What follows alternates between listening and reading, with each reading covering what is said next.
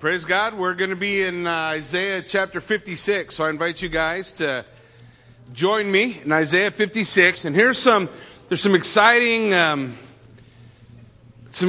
things happening as we work our way through Isaiah. If you remember when we started, I mentioned that the whole point, the picture of Isaiah, what's being accomplished in the book of Isaiah, the 66 chapters that represent 66 books. It kind of tells us the whole story of God's redemption of man in the book of Isaiah. It's exciting study. But here's the reality.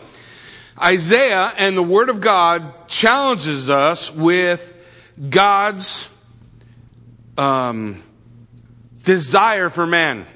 The easiest way to put it, Jesus said it like this, be perfect as I am perfect. This is the Father's declaration. Now, anybody who's honest will say, that's going to be hard. Not saying that's not worth doing. I'm not saying we don't pursue. But I'm saying we should recognize there's a requirement of God I can't meet. And that's how Isaiah starts. And we go through 5 chapters of woe to you, woe to you, woe to you. What's wrong with you guys? You're messing up, right? The problem, the frailty of the children of Israel. And then in chapter 6, Isaiah sees the Lord high and lifted up, and we discover the answer for how can you be perfect. Isaiah saw the Lord and he said, oh, woe is me. I am a man of unclean lips. I'm the same as the people I've been warning. I know the requirement, but I fall short. And I don't know how to overcome my failures. It's not self-will that's going to accomplish it. I'm stuck in this place. And so what does God do? He tells us how He's going to deliver us. He takes a coal from the altar, touches Isaiah's lips, and says, your sins are forgiven. You're purged. It doesn't stop there. Your sins are forgiven, and then God empowers Isaiah to then be his witness to the people. Right? He says, go tell them. They're not going to listen. Go show them they don't really have eyes to see. They need to have this moment that you and I have had in Isaiah 6. That people need that. And so the book of Isaiah tells us that story. It tells us about God's call to the people, trust me, trust me, trust me. Their struggle being able to do it. They fall short, right? God's requirement is simple, perfection. So they fall short, that they're not going to make it on their own willpower. And then we run into Isaiah really from 40 through 55. And we go, wow, look at the beauty of the grace of God as He is going to provide for His people. Not only forgiveness, but empowerment. Right? Isaiah 55 was all about empowerment. No, you come to me for everything you are missing. You're thirsty and hungry, but you can't satisfy yourself. So you come to me, and I'll give you what you need. And then as we move now in Isaiah chapter 56, as we come to 56, now chapter 56 to 66 is a section of Scripture that's going to primarily focus on the idea that now that we've experienced Isaiah 53, the call of Isaiah 55, we've seen God's provision of grace and His salvation and His transformation, right? We've been transformed from the kingdom of darkness into the kingdom of His Son. That's what the Word of God declares. So then, from 56 on, our lives transform too.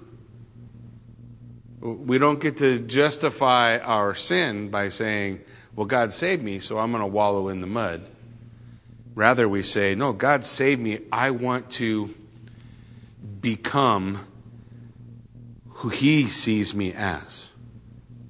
Because I love Him. That becomes the motivation. It's not, I'm going to keep the law or I'm going to follow these rules or these ideas so that I can somehow earn something I can't earn, but rather it becomes a response of love. Because of what He's done for me, I want to please Him. I want to please Him by how I live, what I do with my life. And that's Isaiah 56. Isaiah 56 is this call. It's this call to say, look, you have seen a vision of God. That's been laid out for us from chapter 7 to 39. And you've received the same forgiveness and deliverance. We saw that from 40 to 55. So now what's he saying? Now you're enabled to live the way God wants you to live. Now you can walk a victorious life. You can have victory through Christ. That's 56 to 66. And as you are transformed, as you become the man or woman God wants you to be, you become a witness to Him. Which is how it all started in the first place, right? If we look at the whole story of the redemption of man, we have the fall, corruption, and rebellion of man. First 11 chapters of Genesis. And then you have man broken. Man needs something. And then in Deuteronomy 32, God writes man off. God says, look, you guys are all messed up and you're all following these other gods. So he, in Deuteronomy 32:8, he says, look, I'm going to let you all go. And I'm going to draw my own special people from out of the midst of the nations. I'm going to draw my own special people, and I'm going to reveal who I am through them. And the first one was Abram, right? Abram, who did what? Who believed God, and God counted it to him as righteousness, right? So that's the beginning.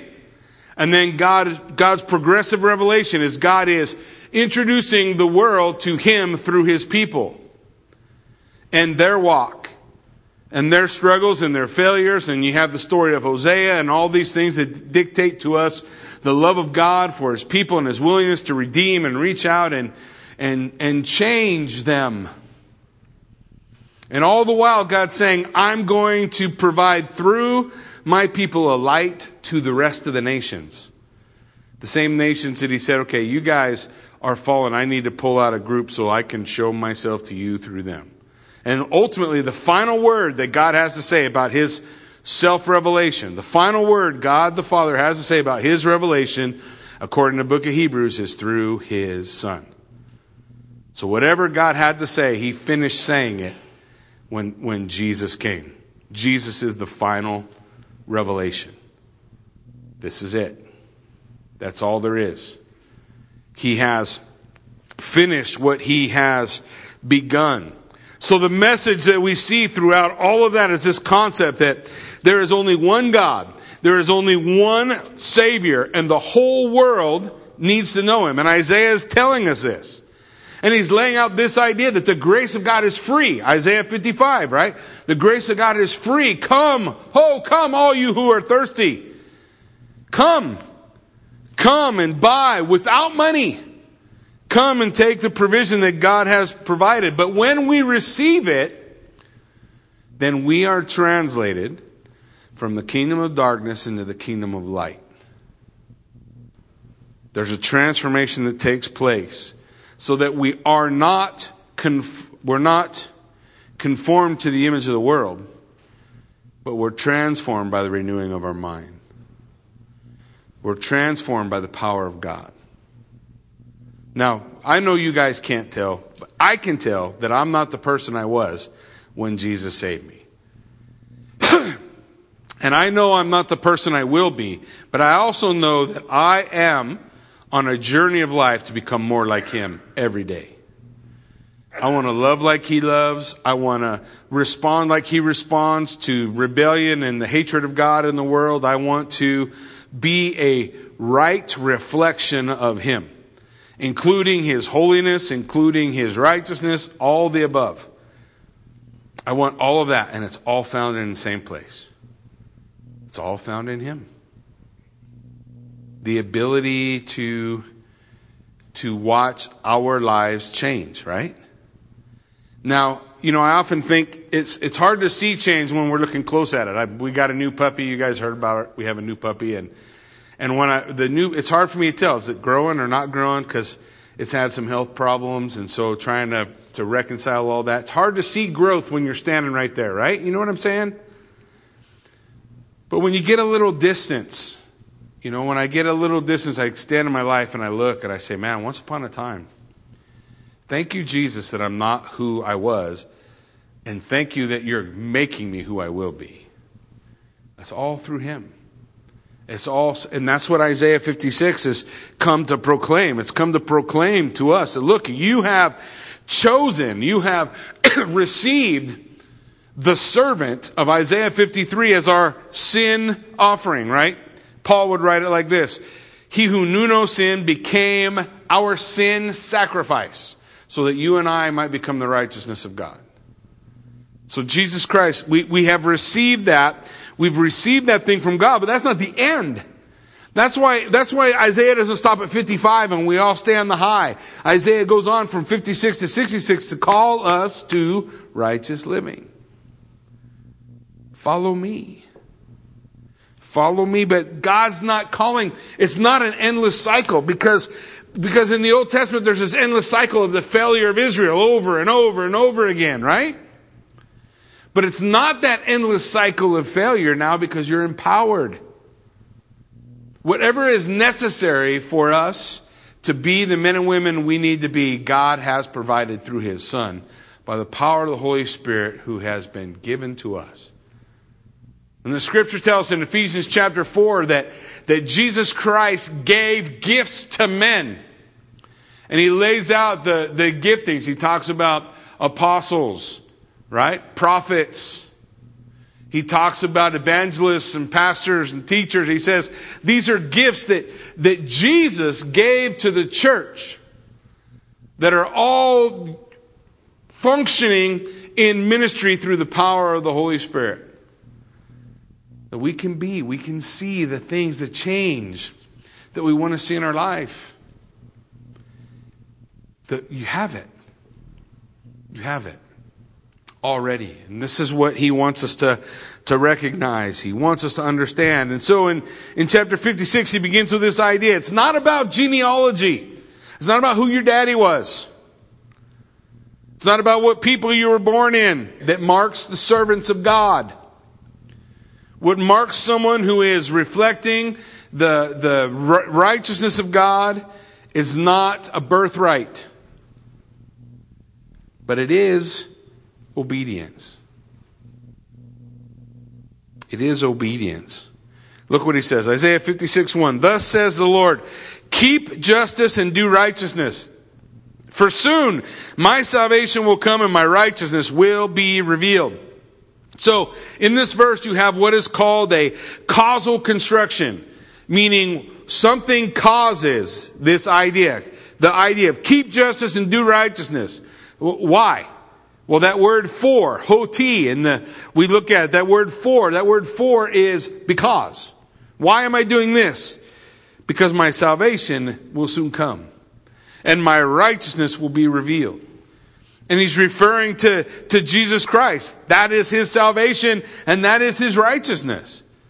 So we've seen the prophecy of it in Isaiah 53. We've seen the invitation to receive it in Isaiah 55. In Isaiah 56, he's saying, now listen, keep justice and do righteousness. This is the response of the life looking for that salvation from the Lord and His righteousness to be lived out in our life. Because God is the only one who can do it.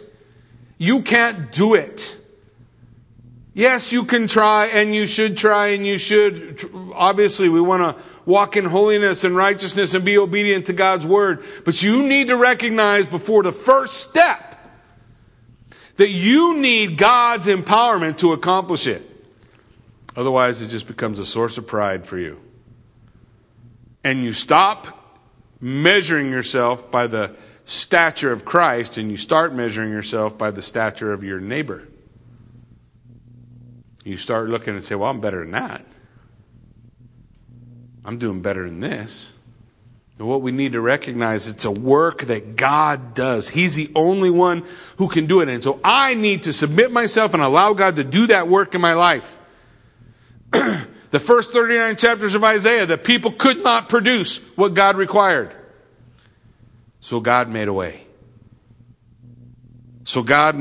God produced what was necessary by means of His righteousness, by means of His servant.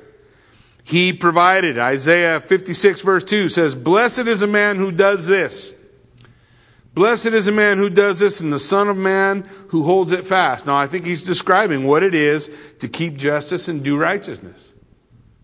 Keep justice and do righteousness. Oh, how happy is a man who does it, and the Son of Man who holds fast to it, who keeps the Sabbath, not profaning it, and who keeps his hand from doing any evil. Now, it causes a lot of questions for me. One specific, one general. Weird. Why? What's he describing for us? The blessed person manifests an attitude that is expressed in two behaviors: not profaning the Sabbath and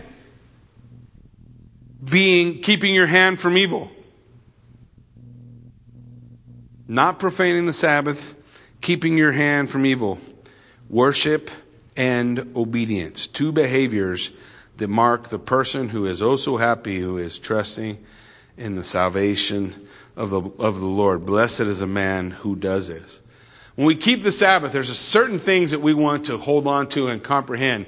Keeping of the Sabbath was proclaiming two things: God, Yahweh, is my creator, and God, Yahweh, is my Savior.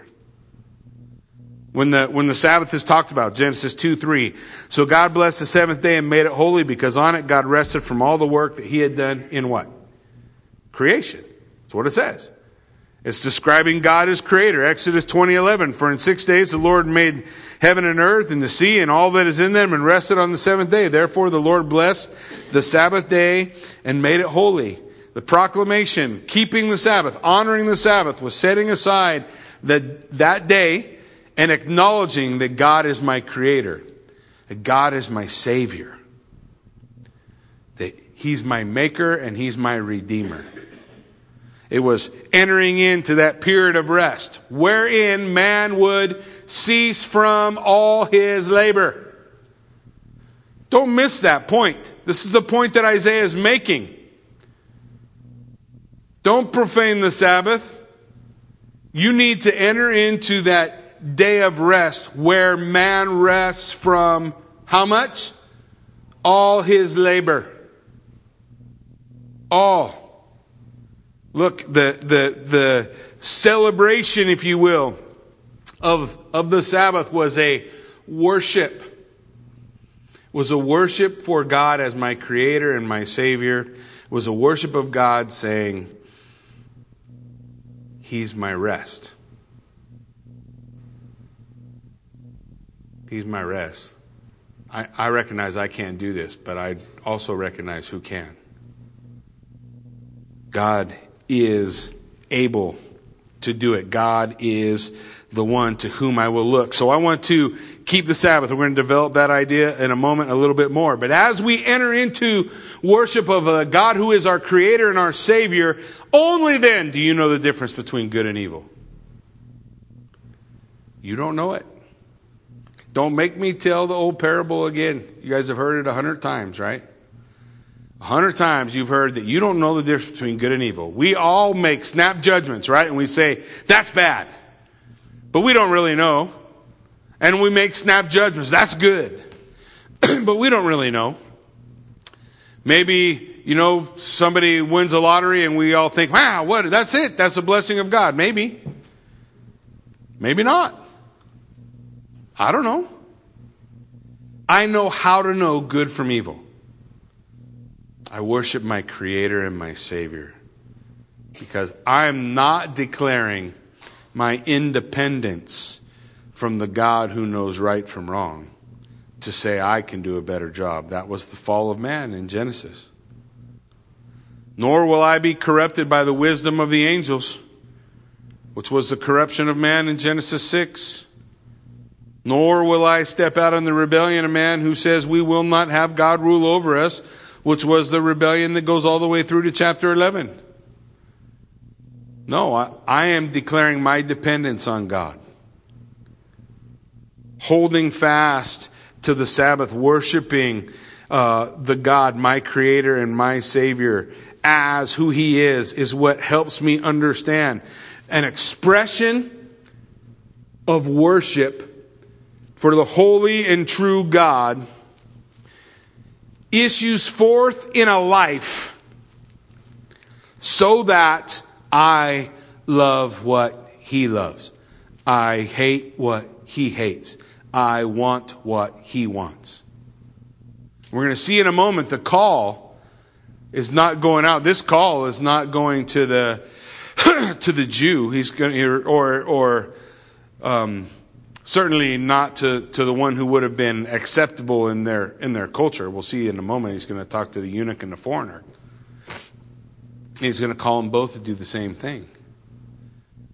So when we worship what is true, it's personal, right? I am keeping or honoring God. I am keeping and honoring God, and that keeping and honoring God that I'm accomplishing by keeping, not profaning His Sabbath. That which I am doing with Him empowers me to be in His presence, so I understand what's good, what's not. But you don't get it from your degree. I didn't get it from my degree. There's not something magical that happened when a guy signed a piece of paper and handed it to me. Something magical didn't take place, didn't translate righteousness from that page. But as I bow the knee to my great God and Savior, Jesus Christ, as I submit myself wholly and completely to what He's doing, something does happen. I want to be like Him. I want to love how He loves. When we have arguments and disagreements here at Calvary Chapel Buell, here's how we settle it. Well, what does Jesus want? That's what matters. What does Jesus want? How would Jesus love that person or minister to that person? And that's the challenge for us to find. It's not about what do 9 out of 10 psychiatrists say we should do? Or what does Justin Peterson say we should do? I like Justin Peterson, but, come on. What does Jesus say? That if we're going to walk in the Spirit, we must be led by the Spirit. Allowing God to do this work in and through us. Now, every time we talk about the Sabbath, questions come up about the Sabbath. I'm going to try to really quickly answer a couple of those as we move on. I think the text answers it for us, but I just as a side want to give you understanding. When we look at 3rd century rabbinical teachings, in 3rd century rabbinical teachings, this is what rabbis taught. There will be a day which will be all Sabbath, on which there will be no eating or drinking, but rather the righteous will sit down with crowns on their heads and be refreshed by the Shekinah, the glory of God. That's what they taught. They taught that the Sabbath was a picture of God's redemption of His people. And that there would come a day when all of His people would enter into their rest in His presence. So we have this concept laid out, this very Jewish concept. Then when we come to Scripture in Hebrews chapter 4, verse 8, it says, if Joshua had given them rest, God would not have spoken of another day. If they entered into rest through Joshua, they wouldn't need another day later on. So then there remains a Sabbath rest for the people of God. For whoever has entered God's rest has rested from his works as God did from His. That's the point, right? I rest from my work, my labor, and I rest in God's work. I rest in the fact that He said, it is finished. I rest in the fact that after 6 days of creation, God rested because the work was done, was finished. And we see this same proclamation in the work of Christ. So verse 11 of Hebrews 4 says, let us therefore strive to enter that rest of God, so that no one may fall by the same sort of disobedience. And you got time to go through the rest of Hebrews chapter 4, but yet the disobedience that they fell in was unbelief. It goes all the way back to Genesis 15. How was it that Abram was made righteous? He believed God, and it was declared to him by the Father. He's declared righteous. Declared righteous through belief.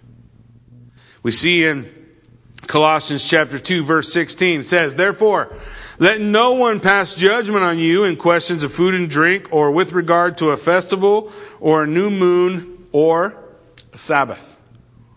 Let no one pass judgment on you in regard to what you eat or what you don't eat, or with regard to what festivals you celebrate, or the new moons, those were feast days, or Sabbaths, which were all part of feast days. What we celebrate, what you don't celebrate, both counting as feast days and the weekly Sabbath. These are a shadow of things to come. But the substance is who? Who's our rest? Jesus. "Come unto me, all you who labor and are heavy laden, and I will give you rest." Rest. Don't profane the Sabbath. How do I profane the Sabbath now as a New Testament believer? I profane the Sabbath when I say I'm the one who can work out. I'm the one who can accomplish something that Jesus Christ has already done. What I need to do is rest in Him. Now, by the way, when I say rest in Christ, that doesn't mean sleep in front of the PlayStation. When I say rest in Christ, I'm saying bow the knee to the Holy King who provided everything for you, has given you the power to live a holy life, and submit yourself to Him and allow Him to do the work. He does the work. I rest from my labor and I walk in His. If I say, "No, Lord, thank you for all you've done, but I got this now," I would submit that I'm profaning the Sabbath. I'm profaning my rest. So we want to be diligent to enter the rest that He has for us. So let's get back to Isaiah. And if you have questions, we can talk about it later on. But we get back to Isaiah 56. He's still building this idea, and I don't want you to miss it. He says, "Let not the foreigner who has joined himself to the Lord," I don't want you to miss that phrase either. He did what? He joined himself to the Lord. That's a strange way of saying that, isn't it? He joined himself to the Lord. How did he do that? He responded to God's revelation. Do you understand that? He joined himself to the Lord. "The Lord will surely separate me from His people." I'm not a Jew. I'm a foreigner, but I'm responding to the revelation of God that I see the light shining among the people that's to be a light to the Gentiles, and I'm coming. I'm responding to that. But I'm not one of them. "And let not the eunuch say, Behold, I'm a dry tree." The eunuch, Bible talks about 3 different types of eunuchs, but ultimately the idea of a eunuch is someone who was not able to have children, typically male. And the idea is that he's either made a eunuch, born a eunuch, or for whatever reason, never had a family. He says, let not the eunuch say, "I'm a dry tree." Let not the foreigner say, "I'm not among God's people." That's God speaking. That's God speaking about people who are outside the covenant. And He's saying about those people who are outside the covenant, the foreigner, don't say you're outside the covenant. Don't say you're outside the covenant, because the covenant that God has revealed in Isaiah 53 and the call to come in Isaiah 55 is for the world. And when you respond to it, God says, don't say you're not my people.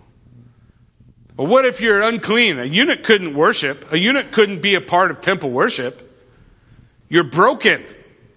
You're broken. Anybody in Old Testament scripture that was outwardly broken so that you could see they had spot or wrinkle, they were not a perfect sacrifice, you can't come.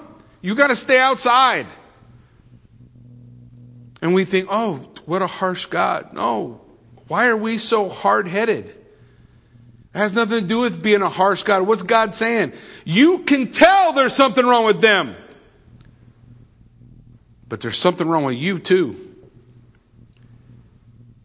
Who boast in your circumcision, but have a heart so hard, God's got to be willing to change it before anything can happen in your life.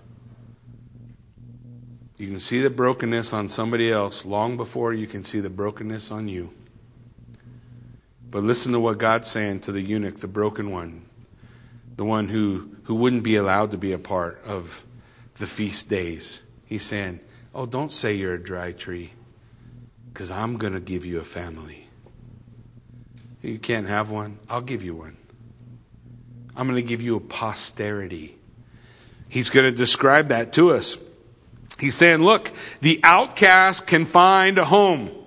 There is limitless grace in the God upon whom we seek. We talked about it last time when we talked about Isaiah 55. I'm not going to go back. If you got time, grab the tape and take a listen. But the idea is God was frustrated with people who sought Him only for what He could do.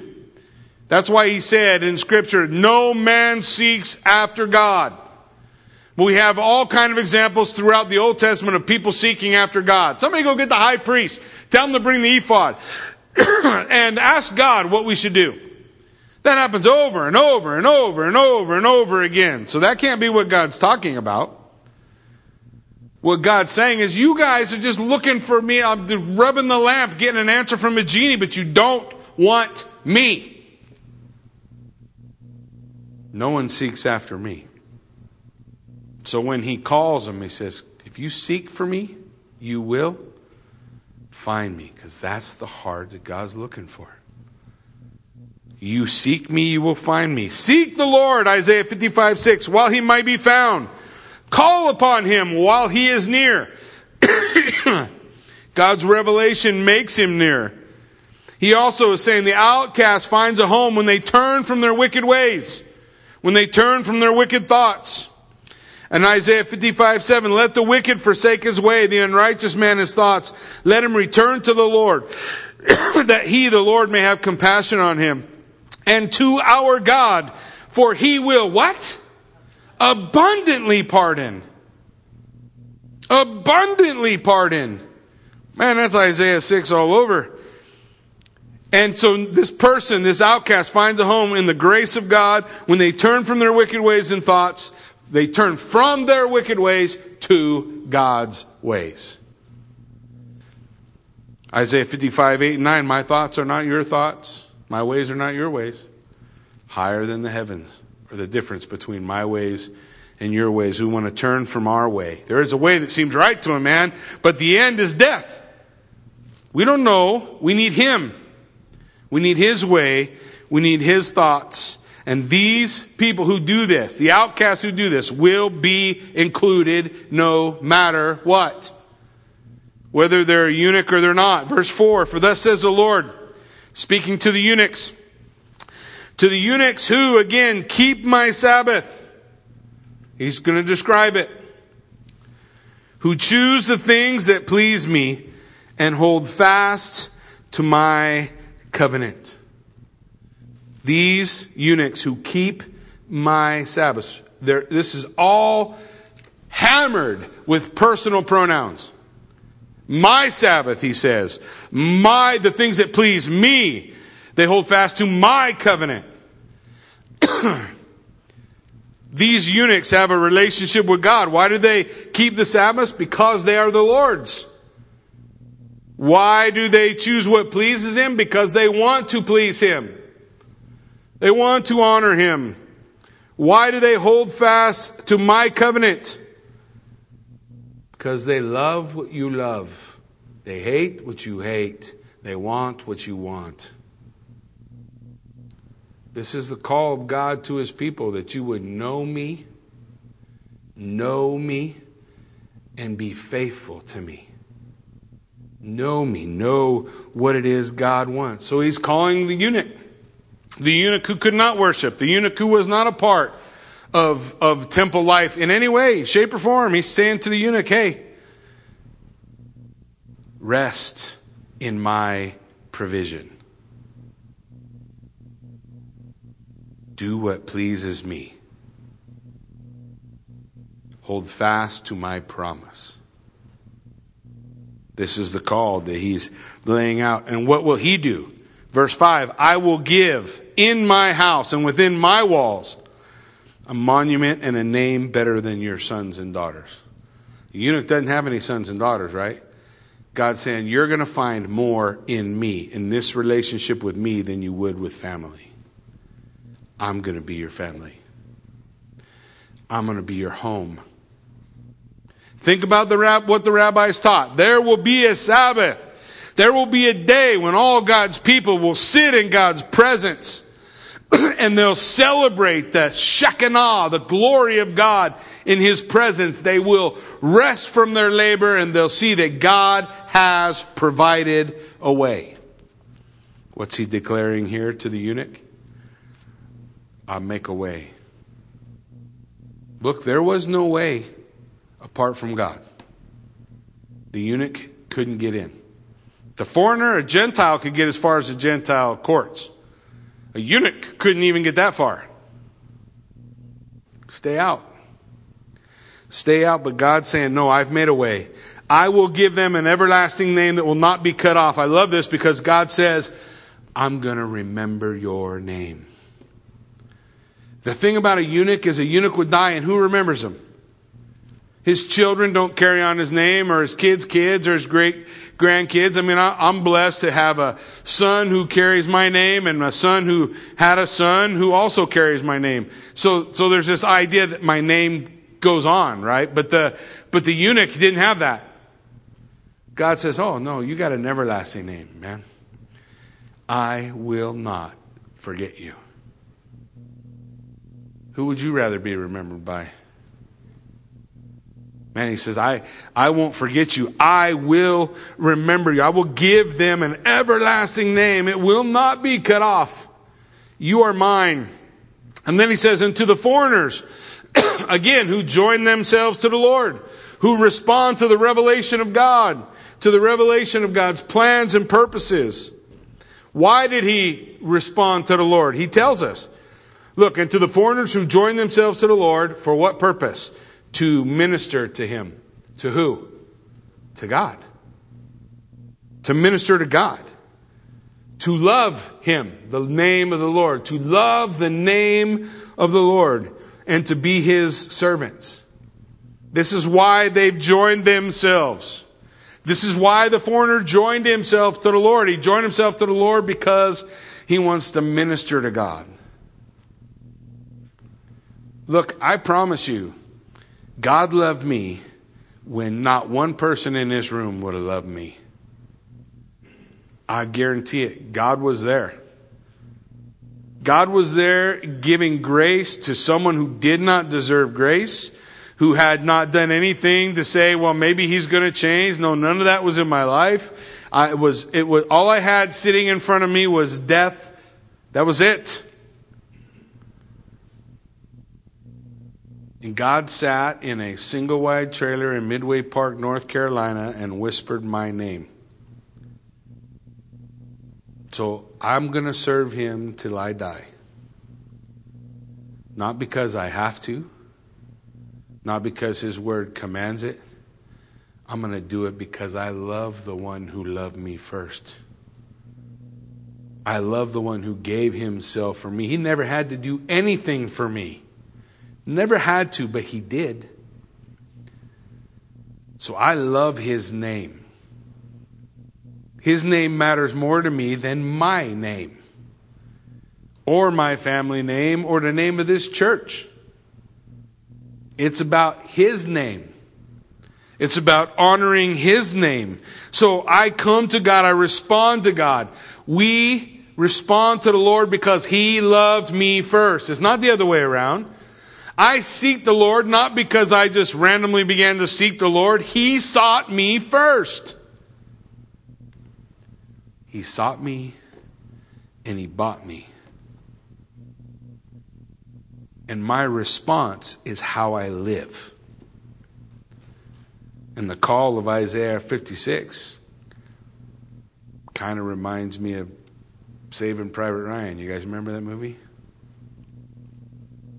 And they get to the end and all those people who had died to save that guy. And all they could say to him was what? Live worthy And all that word means is of equal value to the sacrifice that saved you. And it's not a response to earn something from God. I've already got everything.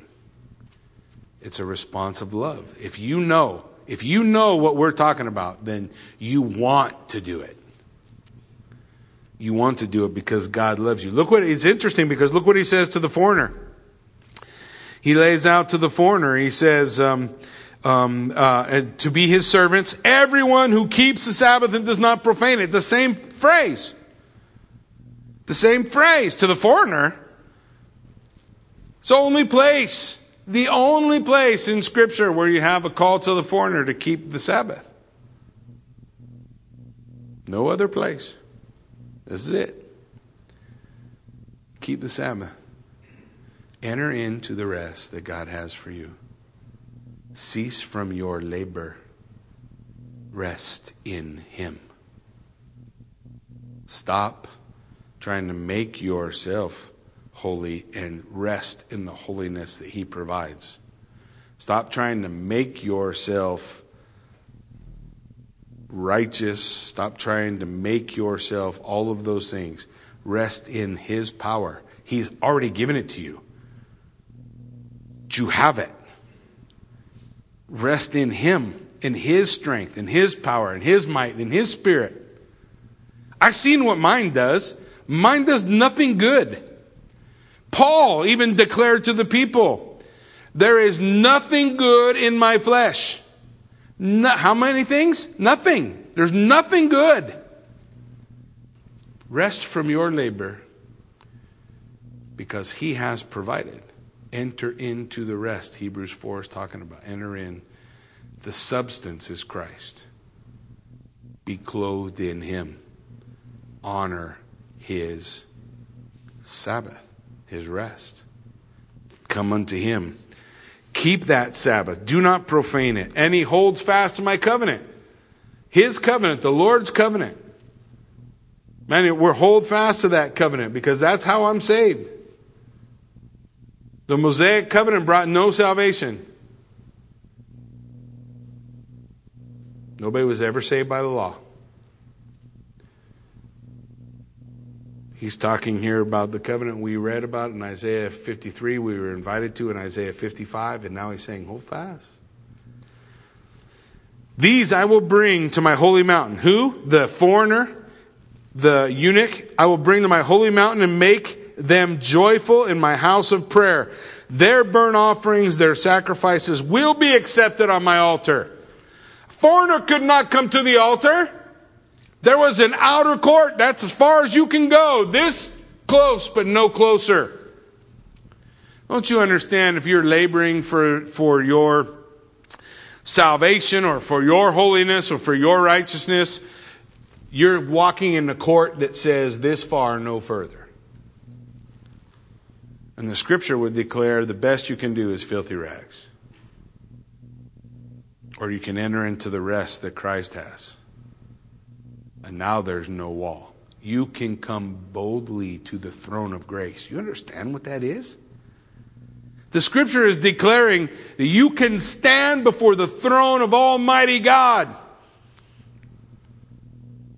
You can enter into the Holy of Holies. You can come before His presence. Why? Because you are in Christ Jesus. It's not this far and no further. To come all the way. Come, He says, you're going to come. You're going to bring sacrifices, burnt offerings on my altar. Listen, for my house shall be called the house of prayer for who? All people. Not exclusive, inclusive. Isaiah 56 follows Isaiah 55 for a reason. The call to keep justice and walk in righteousness, to experience all that God has for us, to recognize the challenge that He gives out to us. Look, the covenant of God, the Mosaic covenant of God was breached every time. For crying out loud, Moses didn't even get the 10 Commandments down off the mountain before it was broke the first time, right? That covenant the Lord would declare that you broke over and over and over again. Paul would declare that covenant can't save. That covenant shows we need a Savior who is Christ the Lord. Therefore, every living person is invited to become a partaker in what God has provided. Before we can become the servants of God and do the things God wants us to do, we have to come to His servant who did the work already. And we bow our knee before the servant who bore my iniquity, who died for my sin, who's able to purge me like Isaiah. But not only purge me, to empower me to now live for Him. They never had that before. We have that now. So we rest in Christ. We're empowered by Christ. And every day we want to be a step closer, right? And every day a step closer to Him. Not further away. Closer. A step holier. A step more righteous. Because Christ has empowered me to walk.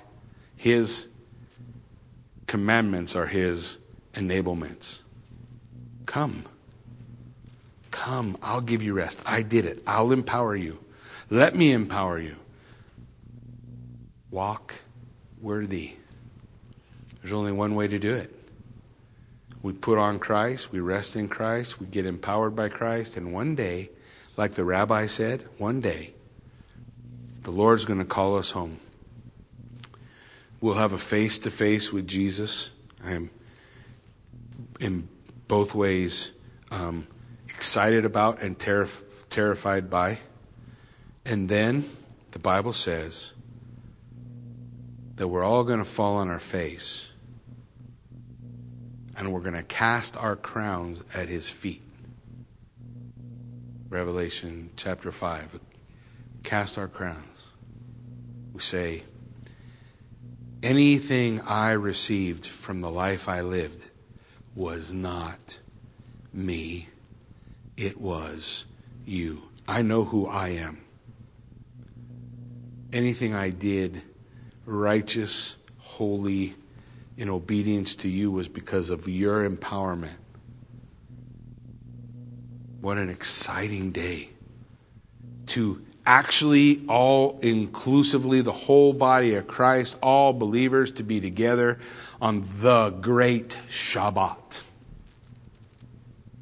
When our rest will be final. I look forward to that. I get tired of the battle. But until then, to God be the glory. Great things He has done. Amen? Why don't you stand with me? Let's pray.